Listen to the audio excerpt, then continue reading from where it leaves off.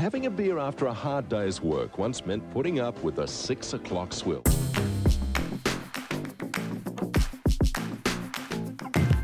The swill is not only unpleasant, it's also dangerous.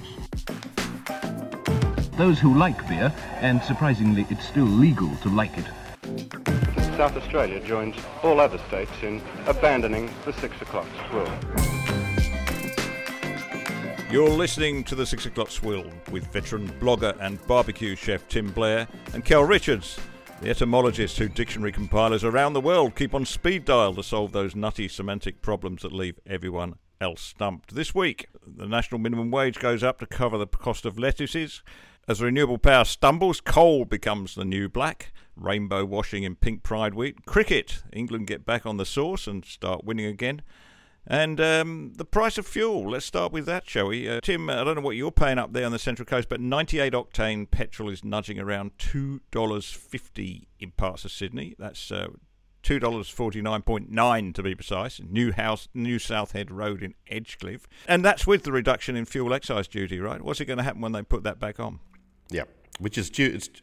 It's due to kick back in. Well, that's going to nudge us up very close to $3 a litre, isn't it?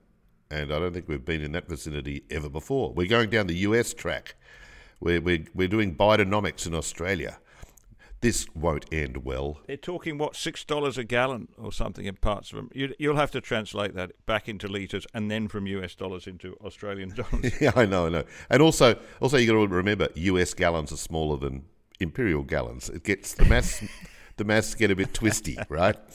But yeah, we've engineered a terrible situation, especially in terms of just all manner of sensible fuel delivery systems, be they coal, oil, whatever.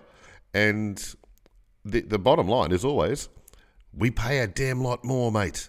It's not great. Well, we do. Not everybody does, though. I noticed Mike Cannon-Brookes, the man who buying up AGL in order to destroy its coal-producing assets. He tweets, kudos to the Moss Vale Services Club for having a double NRMA EV charger in the car park. EV, that's electric vehicle, I think, Tim. Charging my car while getting a schnitzel at the RSL with the kids felt like a new future for Australia, one that was nicely connected with our past. This gets my goat, you know. I mean, his $100,000 Tesla that he drives around. Most people, of course, would come close to affording a new car like that, particularly when you don't know what the resale value is going to be, and the lease is hard to get. But wait a minute, I discovered this week that if you charge up at one of those public charging stations, the chances are you won't get charged. Most of them are free, so you fill your car with electricity for nothing, and what's more, you're not paying road tax because road tax is added to the price of petrol. So we are basically bludging. Can I leap in, Nick, and offer a thought? There's all of those problems, you know, the fact that when we get lots of blackouts, you won't be charging the car at all. And as the electricity prices spiral, it'll cost more. The one thing that really bothers me and that doesn't get mentioned nearly enough is refuelling time. It takes you 3 minutes to put petrol in the car. Now, I was talking to David Berthon, who was test driving an EV. I said, how long does it take to charge? He said, well, if you take it home and plug it into your ordinary 240-volt power supply, 65 hours. If you've got one of the really fast 3-pin plug, whatever it is, three-phase power things, he says you can do it in 6 hours. Yes. He said if you go to one of those public places where they've got 370 volts, I think he said, you can do it in half an hour. But even at half an hour, it means you pull into the service station and you charge your car for half an hour. It's why Tim Cannon-Brookes had to talk about getting a schnitzel for the kids. You've got to think, okay, I'm going to refuel the car. What can I do while I refuel the car? It is just Australians. They keep saying they want most of us to go to EVs. We're not going to vehicles that take more than 3 minutes to refuel. It ain't gonna happen. It is just dumb. There have been 2 pieces written lately, Kel. One from the US where someone drove from New Orleans to Chicago and then back again and spent more time recharging the car than they did sleeping.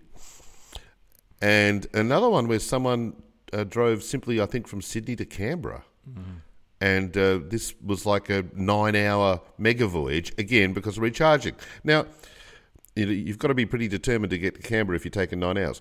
Now, the other thing with the recharges is they very often, I mean, America's a better example than Australia because we have fewer per capita recharging stations. America's loaded with them. They're all over the place. Very often, A, they don't work. They're much more prone to breaking down than traditional mechanical fuel pumps. And 2, other people are using them. When other people are on there for 6 hours, you just park up and wait? It's not like going to the next Chevron station and everything's good. That's the question that troubles us. I mean, we have relatives in Tamworth. We get halfway to Tamworth, you have to recharge, and you find there's someone at every pump. And even, or every charging thing, whatever the equivalent of a pump is in this lunatic world. Now, even if it's only half an hour, suddenly I've got to wait an hour. I've got to wait someone to finish their half hour, then I've got to spend my half hour, and I don't want to spend half an hour in Mullumbimby. I really don't. I don't want to spend an hour in Mullumbimby. I've seen as much of Mullumbimby as I ever want to see. I just want to get on to Tamworth.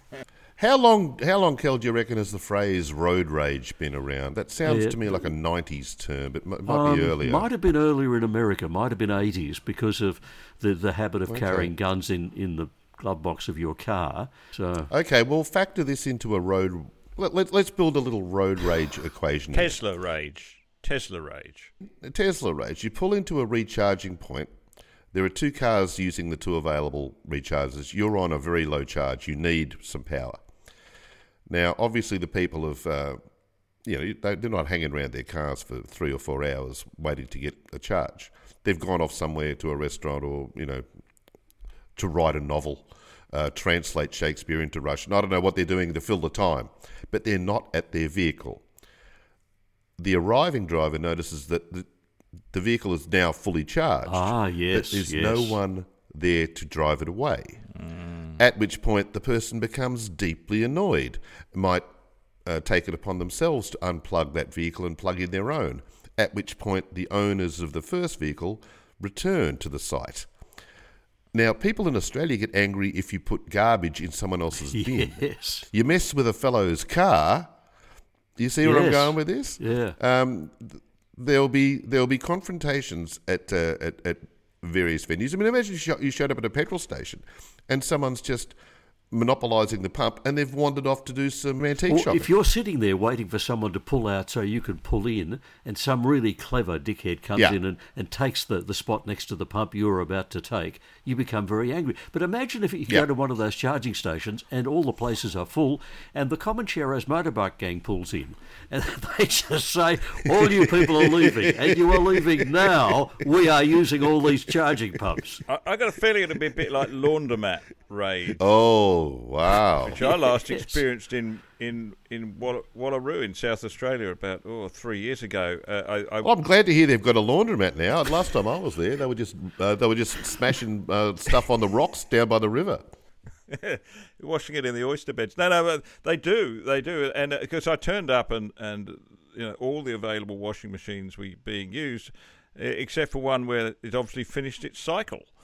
So I foolishly unloaded the washing, put it in a dryer.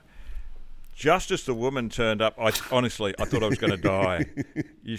She was so angry. Well, it's the fact that you were wearing some of her undergarments probably didn't help, Nick. That would have probably tipped her in. Well, I plead guilty. I plead guilty to that, but it was a Saturday. Oh, yeah, it's weekend, yeah. Okay, fair call. Yeah, like people are protective of their time and property and space, and this won't work out too well. The only advantage I think we have with the bikies these days, Kel, is a lot of them are getting a bit old. I remember a few years ago I was driving from Fort Worth, Texas to Austin, and about midway between those two fine cities is Waco, Texas. Famous Buddy Holly. It's the home of Buddy Holly. That's Waco. That's what it's legendary for. That's right. And of course, at the home of the a terrifying inferno ordered by Janet Reno that... was it David Koresh? Was that the bloke? That's his name, yes, David Koresh. That was prompted by a laundromat incident, I think, wasn't it? Oh. Yeah, probably, yeah. He was the Jesus of laundromats. But on this occasion, when I went through it, there'd been a recent bikie gang riot, two rival gangs that attacked each other. Several people killed. But, you know, we're talking about people who are getting on a bit in years. And I think it was the Austin Statesman was the newspaper. In its report said, and after being shot twice, one of the bikie gang leaders drove away in his Camry. They are getting to the age with the flowing white beards when they'll beat you with their walking stick. Yes. Oh yeah. They're not hauling away on a Triumph or a Harley like Marlon Brando. They're gently easing themselves into a Camry, putting it in D, and gently exiting the car park. Well, inflation isn't the only economic problem we're facing. There's a bear market, a bear stock market. Back in September, when the S&P 500 was riding high at about just under 4,500, President Joe Biden was boasting about his Midas touch. Let's have a listen. By the way, the stock market's gone up exponentially since I've been president. You haven't heard me say a word about it. I'm glad it's gone up. No problem. Exponentially. And in January, he said the stock market's about 20% higher than when my predecessor was there. It's hit record after record on my watch. Well, since then, of course, the stock market has lost 30% of its value, so it's back to before where it was before he came to power. So I thought quite reasonably, it seemed to me, Peter Doocy from Fox News correspondent Peter Doocy took this up with White House spokesperson woman Karen Jean-Pierre this week. President Biden once bragged about the stock market hitting record after record after record on my watch. How about now? Meaning the stock market? All the gains from President Biden's time in office have been wiped out. So, as you know, we're watching closely. We know families are concerned about inflation in the stock market. That is something that the president is really aware of. No, he isn't. That's about as good as you get, I think, by way of an explanation. He's really aware of it. Can I just explain that what happened was he fell into a trap known as Richard's Law of Opposites. You say something in a loud, confident voice, and the opposite will happen shortly afterwards. I thought you were going to say he fell into a bear trap, Kel. Can you explain? You should explain what a bear market is. How did it get that name? Why not? No, I'll give you the story. There was an old slogan many years ago of "Don't sell your bear skin until you've skinned your bear," and from that, supplying something was called. Selling something was called having a bear skin to sell, or just a bear. So bear markets were selling markets. And then as a kind of opposition to that, because people thought that bulls were the opposite of bears, a bull market became a buyer's market. But it was originally from that slogan of don't sell your bear skin till you've skinned your bear. It's the idea that a bear market is a selling market, a bull market is a buying market. Okay, now we know.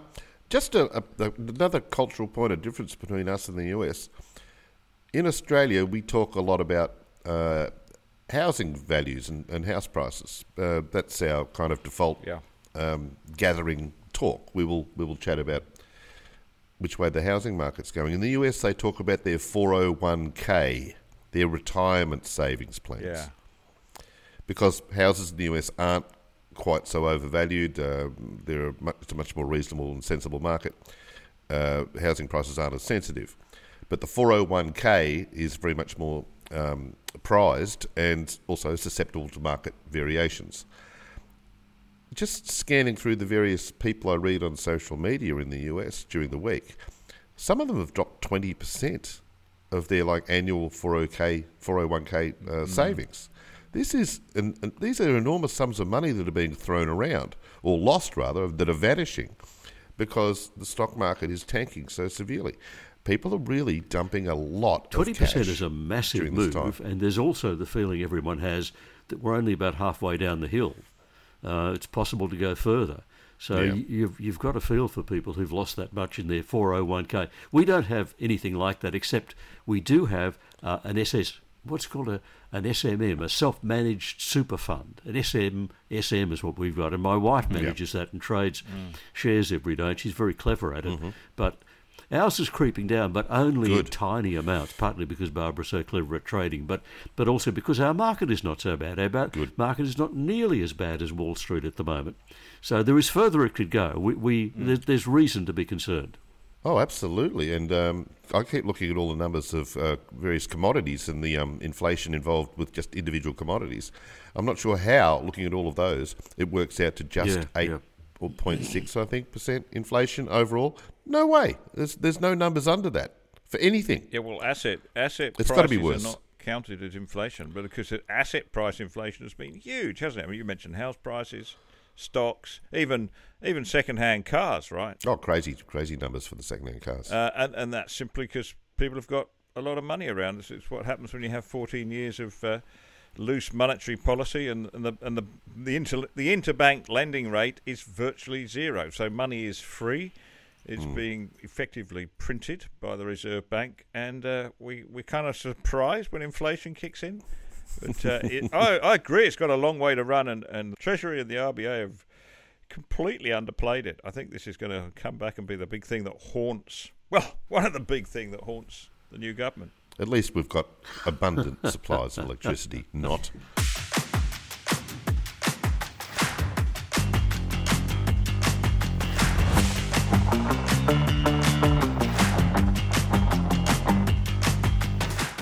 Chris Bowen is the new energy minister. He's an annoyingly energetic energy minister, Nick, isn't he? He is. What's with all the arm waving and the gestures, which don't actually match what he's saying? It's like a Broadway performance, except he's reading Sylvia Plath poetry. Nothing. There's no. Watch his next press conferences. He's in a high. Can I say that a friend of mine said that there's an explanation for that? He went up to a lectern after a politician had given a speech, and there was a marking in pencil down the side on one page. It said, "At this point, argument weak, shout." Well, that's Chris Bowen. So, I don't pretend to be an expert in the national energy market, but it does seem more than a coincidence that we seem to hit this pinch point that we all the electricity becomes scarce, and they threaten to give us blackouts or load shedding. We'll talk about that term in a minute. At 5 o'clock, when the sun goes down, so that does indicate to me that this is to do with solar energy. I think the sun's been going roughly that time in June in this part of Australia. Well before... It's a predictable occurrence. Yeah, well before Vladimir Putin came to the power, so I don't think we can blame him for that. But so it seems quite clear we've got too much renewable energy and not enough gas, but not according to Bowen. Have a listen to this. The problem is there hasn't been enough investment in renewable energy. The problem is there hasn't been enough... No, you've asked your question, Chris, so I'm going to answer it. There hasn't been enough investment in storage. Yes, you can say the wind doesn't always blow and the sun doesn't always shine. Well, the rain doesn't always fall either, but we manage to store the water. We can store the renewable energy if we have the investment. And that is investment that has been lacking for the last decade. That's the problem. Can I just point out a lovely little scientific fact in the middle of that? He thinks you can store electricity in batteries exactly the same as you store water in a dam. Doesn't quite work like that. The laws of physics don't quite work like that.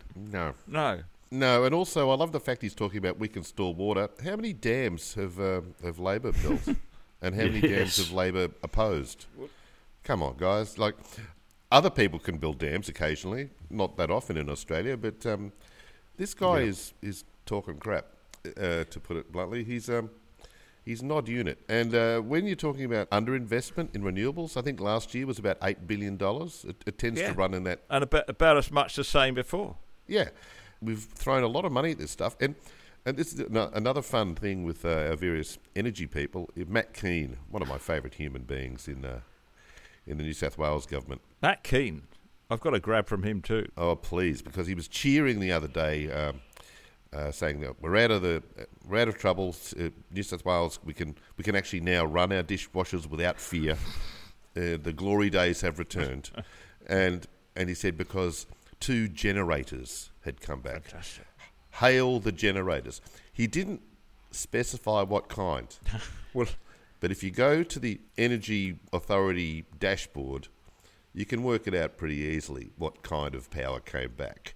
So you look at, like, I don't know, around midday on Wednesday when we'd be told that our dishwashers could kill the world, the amount of power being produced by coal was about 50% of the total. well, and two.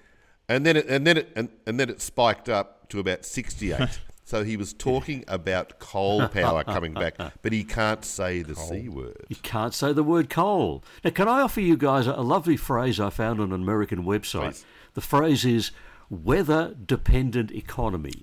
We are heading into a weather-dependent economy. Isn't that a lovely expression? The only times that weather historically used to be a really big deal was in times of war, when Russia and Germany would be going at it, and a winter would be involved, or Napoleon. But now our entire economy, Yes. is now weather dependent. Just weeks ago, Matt Keane, the Energy Minister for New South Wales, was entirely confident that we could transition, as they say, from coal-fired generation to renewables very smoothly without a problem. Listen to him on the ABC. On Monday, the UN Assistant Secretary General Selwyn Hart said that for the world to meet its Paris climate goals, Australia must cut coal-fired power by 2030. Can Australian states like New South Wales meet that target? We absolutely can meet that target. In fact, we've got the biggest renewable energy plan that's been legislated in the nation's history right here in New South Wales. And that means as our coal-fired power stations come to the end of their lives over the next decade, they'll be replaced with renewable. We're preparing for a future that is clean, green, and will deliver the cheapest and most reliable energy anywhere in the country. What an idiot. Well, that was just a few months ago. This was him this week. The supply is tight because a number of our coal-fired power stations, they haven't come online, for various reasons, but these are old bits of machinery and they break down when we least need them to. We're not telling people to turn off their heating. We're just saying maybe if you are running the dishwasher at 7:30, just delay it till after 8:30 until this supply issue passes. The hell with that. Yes. If you're a free human being, you run your dishwasher when you damn well want. Yes. If we're now using a government timetable to scrape a bit of spaghetti bolognese off the porcelain, come on. As the French said years ago, liberty, equality and dishwashers. Exactly, yeah. The French were onto it. He's just asked you to do it for the good of everybody else, though, Tim. Apparently it's called voluntary demand-side disparticipation in the electricity market. That means you don't actually turn it on. If you wanted to do something for the good of everyone else, you wouldn't direct investment incentives away from coal. You'd actually keep these plants maintained. Like when he's talking as though there's no other option with these coal plants than, or no way around their unreliability, as though that's an inherent feature of coal-fired plants. No, it's a feature of any machinery that is not maintained. Yes. And by pouring lots of money into renewables and subsidising them so heavily, you're actually encouraging the companies that own the coal-fired plants not to do the maintenance because it becomes uneconomic. Why would you invest millions in refitting a coal-fired plant when you've got the Energy Minister telling you that it's going to be closed in 5 years or whatever timetable? Can I run through a few of the terms that they're using? Please, explain Because them. what you were talking about in a very long phrase there, Nick. Okay, load sharing, which you described in a paragraph-long sentence a moment ago, is where the person providing the power, the company providing the power, gets the customer to take up some of the load. They sometimes do it with commercial buildings, where commercial buildings will have a gas-fired generator or something in the basement, and they agree that for some hours of the day, you turn off the mains and you do that, and that makes life easier for us. They sometimes do it involuntarily, where they say the kind of thing Matt Keane said, which is don't run your dishwashers until midnight. So that's load sharing, where you share the load with the people receiving the power. Baseload power, I didn't understand this till I did some digging. Baseload power means minimum power. It is the lowest amount of power that's ever needed. They tend to measure this at 3 a.m. on Christmas morning, because that's when the demand on the system is lowest. And the minimum demand on the system is 18 gigawatts in Australia. Now, I was talking to someone who comes to my website, Rod, who's an expert on these things. He said if we ever got below that 18 gigabytes minimum level, then everything would go off. Lights go out, refrigerators go out, freezers, cash registers, computers, production community, the production machinery, it all shuts down. And that's the point of the baseload power. It's the minimum, and it has to be there 24 hours a day, 7 days a week, rain, hail or shine. That's why baseload power is a big deal. Dispatchable power is power sources you can turn on and off at short notice. So it's like having a gas. That's right. So whenever the wind stops blowing and you have a wind drought for a few days, you go to the dispatchable power people they might be a hydro system, but they might be a gas power generator or a coal-fired generator, and say, turn it on. We need some power. So that's the dispatchable power. The other one that's interesting is firming. Firming is now being used to mean for every bit of renewable energy you've got, you have to have equal dispatchable energy. So they're saying you cannot have a firm power system unless you can equal your renewables with dispatchable power. So that means renewables could never, even at a maximum, provide more than 50% of the power to the grid, because otherwise it's not firm. Otherwise it would be unreliable. It doesn't seem hard to me to say we just expect you to provide power, not just when it's convenient, but 24 hours a day. And look, I mean, if you're a farmer and you sign a contract to sell cucumbers to Woolworths, they'll probably give you a pretty good deal. They'll say we'll give you $1 a kilo for these cucumbers, and you can have a 3-year contract, but you have to provide them 365 days of the year. And if you can't grow cucumbers on that particular day or week, then you have to go out to the market and buy others. You are supplying them to Woolworths, and if you don't supply them, then you effectively get fined. That's surely can't be too hard, can it? I mean, not just saying, oh, we'll buy a load of electricity off you, when you care to deliver it. Well, we'd actually like it round the clock, Well, but you've got to understand, Nick, you're being very harsh on the on everyone involved, because think of how notoriously incredibly difficult it must be to produce electricity in Australia with our limited supplies of coal, gas, uranium. We're screwed. Like, how did we get to this point, really? Like, it's a miracle we've even got any kind of electricity at all. But they're using logic. If coal is in the ground, it's meant to belong in the ground. What are we doing digging it up? Silly thing to do. Well, here's another phrase for you. Yes. Renewables. We talk about, and it's a holy word, renewables, isn't it? It's got a word. It's a word that doesn't just. It means more than. In fact, there's a really lovely use of it in the UK, where they have officially classified burning wood as renewable energy. Yes, it's called biomass. Because you can grow more wood, right? You can grow more trees. The fact that it pumps out huge amounts of CO2 every time you stoke up your Aga, they don't think about. Because you can grow more trees, it is, quote, renewable. I just think that's hilarious. Well, okay. Well, let's work on that. Let's give coal a renewable designation, because the more coal you dig up, the more you can create energy to make more machines to dig up more coal. Yeah. There we go. It's problem solved. Coal's now renewable. Everyone shut up and go home. Kelly, it seems to me, as usual, the protest movement, the activists have grabbed hold of the language and using it with great effect. I mean, they invented this term fossil fuels, didn't they? It's in order just to characterise coal and gas as somehow disreputable. But you don't have to think of it like that. Linguists years ago coined the expression sneer words. So there's nothing inherently bad about the words, but if they are used in a particular way and tone of voice, they become sneer words. Fossil fuel is now a sneer expression, and it only ever has a negative connotation. Yes, absolutely. And anybody who wants... Well, come to my house, Kel, it's a bit different here. Anybody who advocates the use of fossil fuels must, by definition, be a fossil, and therefore old and wasted unless you're making wipe them off the planet. A David Attenborough documentary, in which case fossils are good. Yes. Yes, exactly. And you're a saint, you know. And I used to love it when he'd talk about overpopulation, and then I'd review how many great-grandchildren he's got. Okay, here's a challenge for the panel. Guess the author, okay? Now, this is in a recent edition of The Spectator. Our author happens to reside in the UK. Mm-hmm. Okay, I will now commence reading from the piece. We're staying just off Whitehall, so I go for a stroll.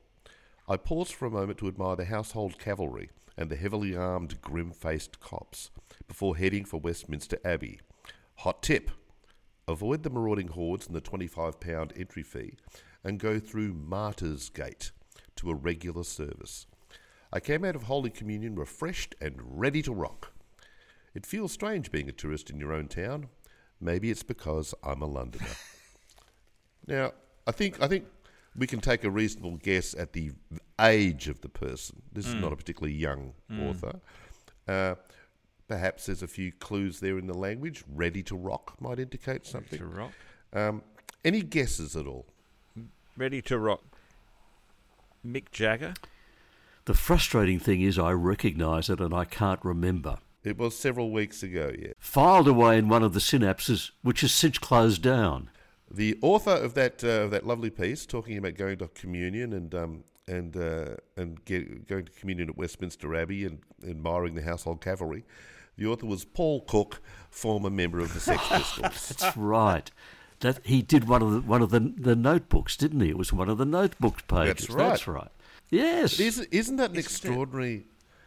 We know, people change as they get older, but this is a guy who was a member of a band that was terrifying to a lot of people. God save the Queen, the fascist regime. They made you a moron. Exactly. He's still a friend with Johnny Rotten, and this is the man who's making sure he doesn't miss communion at Westminster. I actually read it with some interest because I paid my £25 and I felt cheated. There's another way in. Oh yeah, he knows it. He's obviously not unfamiliar with the venue. With Westminster Abbey, he's been there long enough to know, he is a totally legitimate, cheap way through Martyrs Gate for a regular service. And it's a bit rich of Westminster Abbey to be demanding that people pony up £25. I mean, didn't Jesus throw a few people out of church? He did. Overturn the tables. That's what we need someone back overturning the tables. Exactly. Well, Paul Cook's got a bit of form in that regard, but maybe that was 50 years ago. But we'll see how we go. It's a lovely thing to pick up, Tim. I like that. It is extraordinary, isn't it? And, wow. May I volunteer some information about a new documentary that's been made in America? Have you guys come across Matt Walsh? So you know him as a fairly conservative American commentator. He's just made a documentary called The Woman Word. I think the documentary title is just What is a Woman? What is it? That's right. What is a woman? Yeah. And he got some lovely answers. He got totally incoherent answers from some. He said to one person, "What is a woman?" And the answer was, "It's someone who identifies as a woman." So then Matt Walsh said, "Can you define the word woman without using the word woman?" And that, of course, was a step too far. They couldn't possibly do that. And the response was, "What you're saying sounds transphobic." So there was another person who came out with a babble of words, a combination of your physical attributes and then what you're showing to the world and the gender clues you give. The gender clues? Yes. Apparently having XY or XX chromosomes never comes into it. But, what is a woman?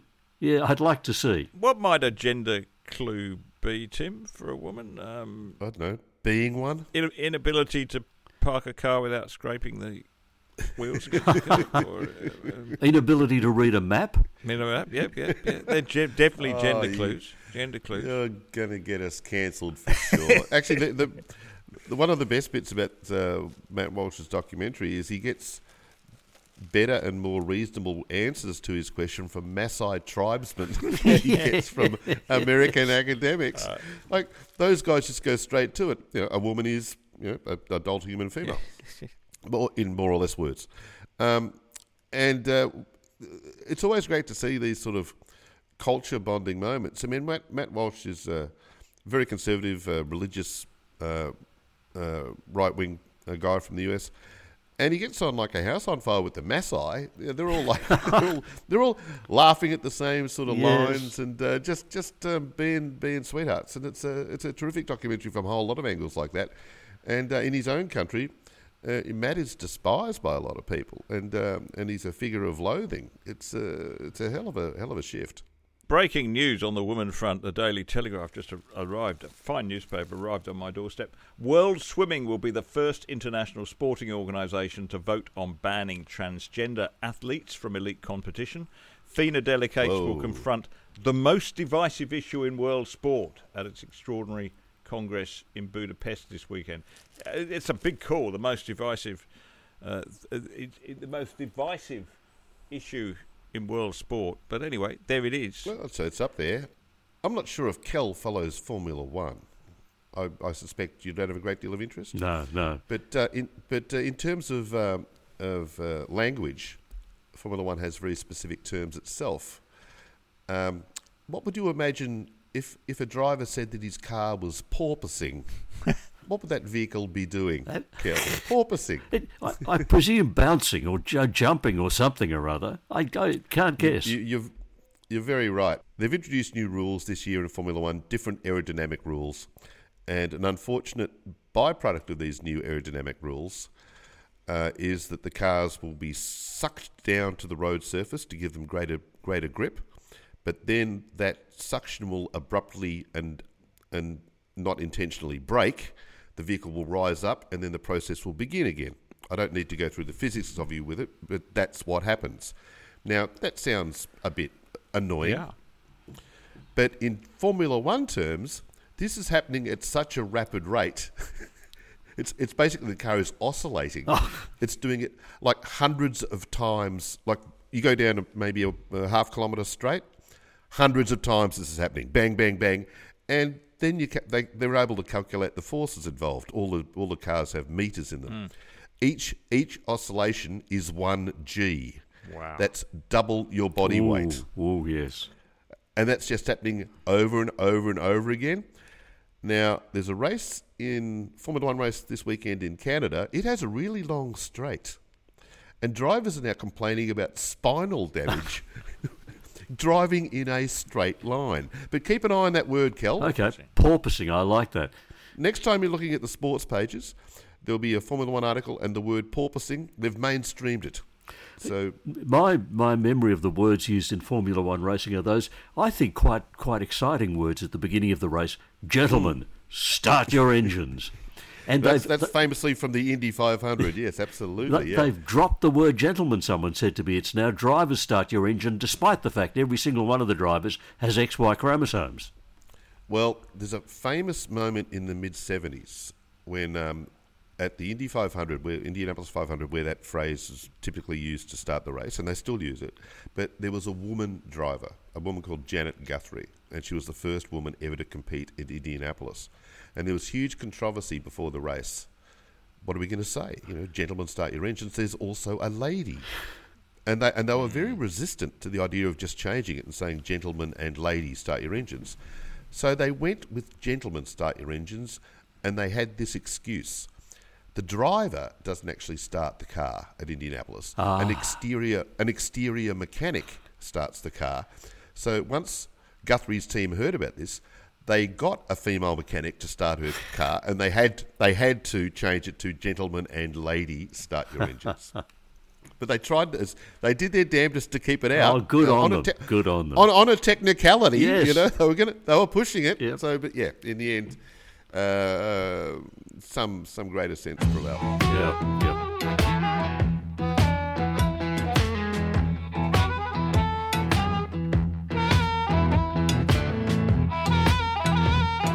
Good news. Some good news amongst all the gloom this week. A glass of wine or beer a day could keep the doctor away, according to a new major study into alcohol consumption amongst older Australians. That's us.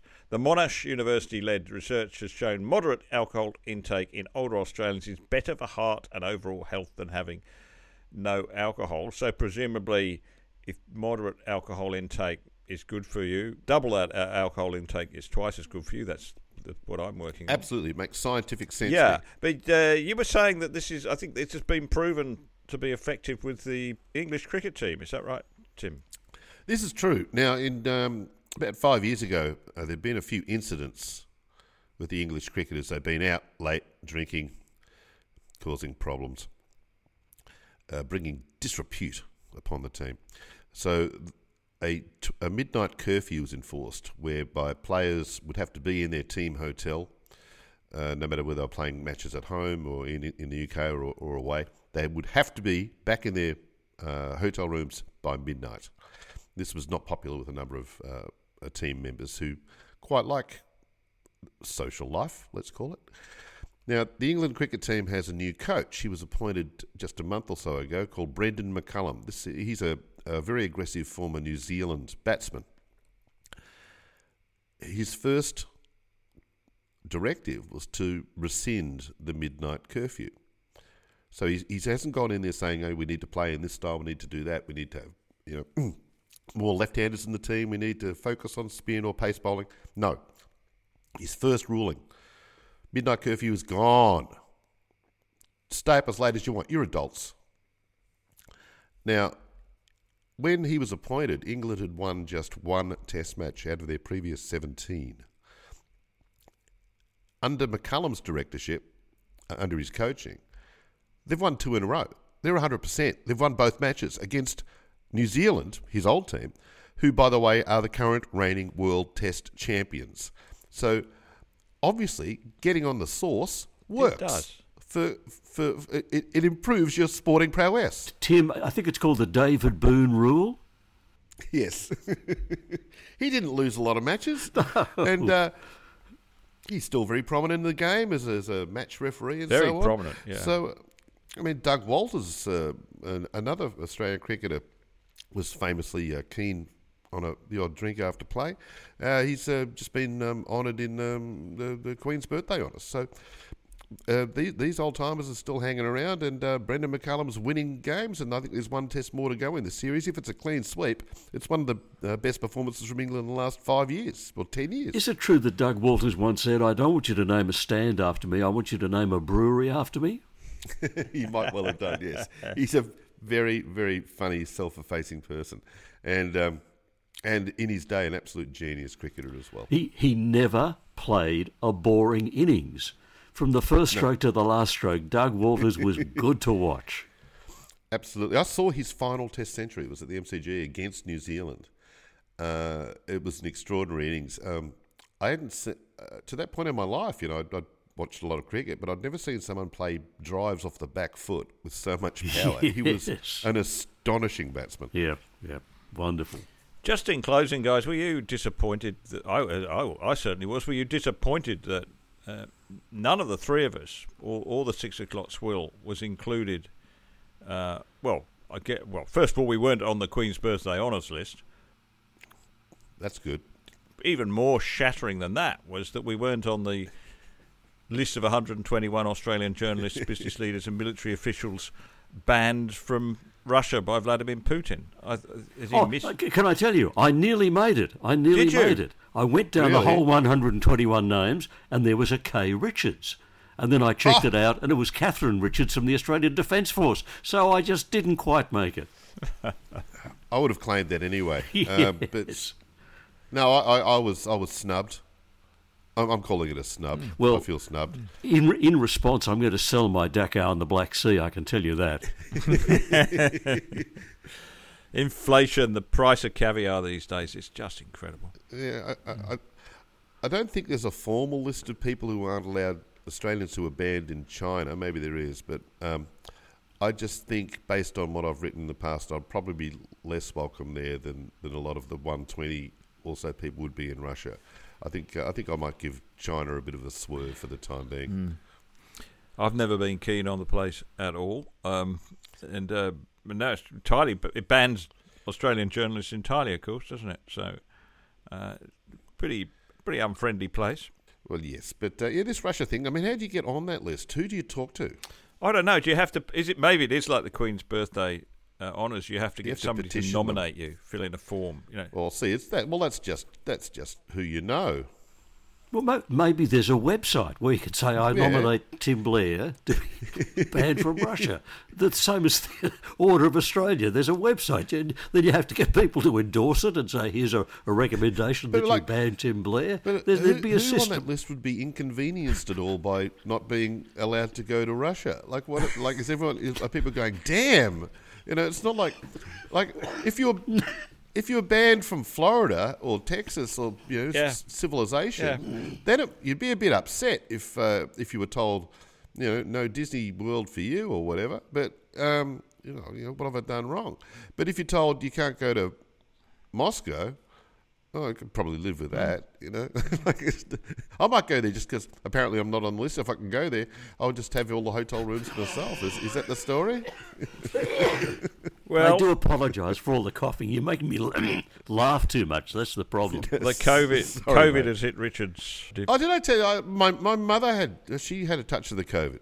Did I tell you this last week? I might not have, but who hasn't?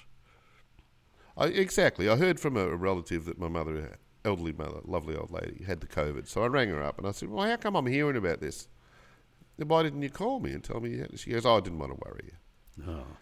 And I'm like, well, that's good. Yeah, but, you should have maybe told me. I was concerned about my mother. And I said, well, how are you going anyway? She goes, a couple of tough days, but I'm a lot better now. I said, well, that's terrific. Well, I said, look, in my experience then, from here on in, if you've got over a couple of tough days, from now on you just feel a bit tired. And she said, what do you mean in your experience? You had the COVID? And I said, yeah. And she goes, well, why didn't you tell me? didn't want to worry you. Well, here's the figures. I've just called them up, the exact figures for Australia. Okay. So up in the first 2 years, 2020 and 2021, less than 500,000 Australians contracted COVID. So under 500,000. In the last 5.5 months, so from January the 1st, more than 7 million have. So yeah, that'd be about right. 7.75 million so far. So 500,000 before we all get vaccinated. Then we get vaccinated, 7.75 million. I just feel we've been dudded. I just don't think this is the vaccine that we were expecting. Is it? No. Well, what about Fauci? He, Dr. Saint Fauci in the US, who sort of spearheaded all the lockdowns and maskings and everything. And he's been, I think, quadruple vaxxed and double boosted and wears masks everywhere. And if he hears that a venue doesn't mandate masks, that he won't go, he'll avoid them. He's got it. And this guy's basically been living in a cocoon for the last 2 years. You can understand how nervous he is because he funded what the Wuhan lab was doing. Consequently, he knew they were intending to do something as dangerous as possible. He invented it. Absolutely. Yes. Is he behind monkeypox? I bet he's behind monkeypox. He's got monkeypox. It's a signature Fauci deal. You had a new word to go with monkeypox. What was it, Kel? You told us earlier, zoonomics or something. Actually, monkeypox has been around since early in the 20th century. The disease has been known for a long time. It's just that there's been an outbreak recently. And pox is the plural of the word pock. And a pock is a lesion in the skin containing pus. So it's all a very unpleasant sort of thought. Good Lord, yes. So, but they're coming up with a new word for it. They're changing monkeypox. Oh, are they? I didn't know. Yeah. Apparently it's offensive to monkeys. But they seriously are changing the name. Well, yes, I mean, that's right. It couldn't be the China virus, can't be the monkeypox. That's speciest. Yes, well, Fauci pox. That'd be good. Or renewable bolus or something. Just call it something everyone hates. Do you remember in the early 80s, this is not the first time diseases change their names all the time for different reasons. But well, obviously the diseases aren't the active agent in changing the names. But in the early 80s, when people were dying from what we now know as AIDS, the very first victims were diagnosed with an alternative thing called GRID, gay-related immunodeficiency. And it was only after people complained about the specific use of the word gay that it was changed to acquired immune deficiency, so AIDS. That's why it was never known as GRID for very long.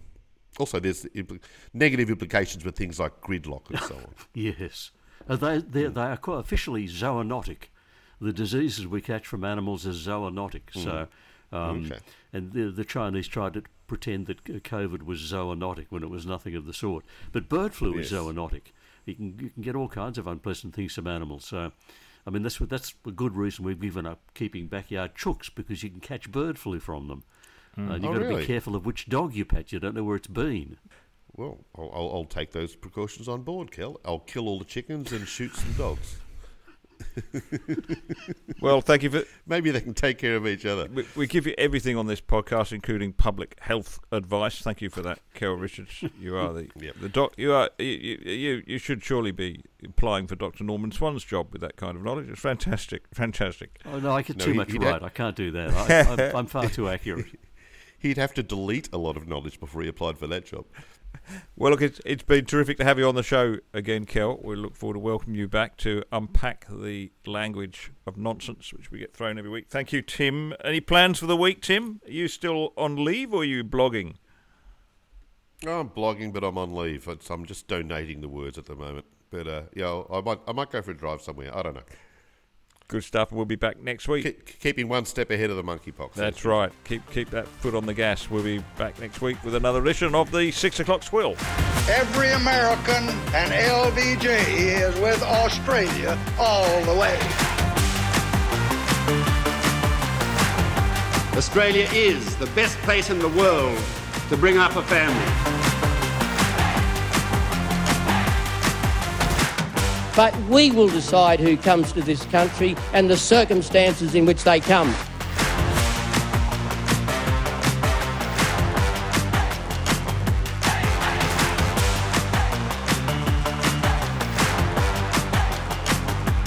How good is Australia?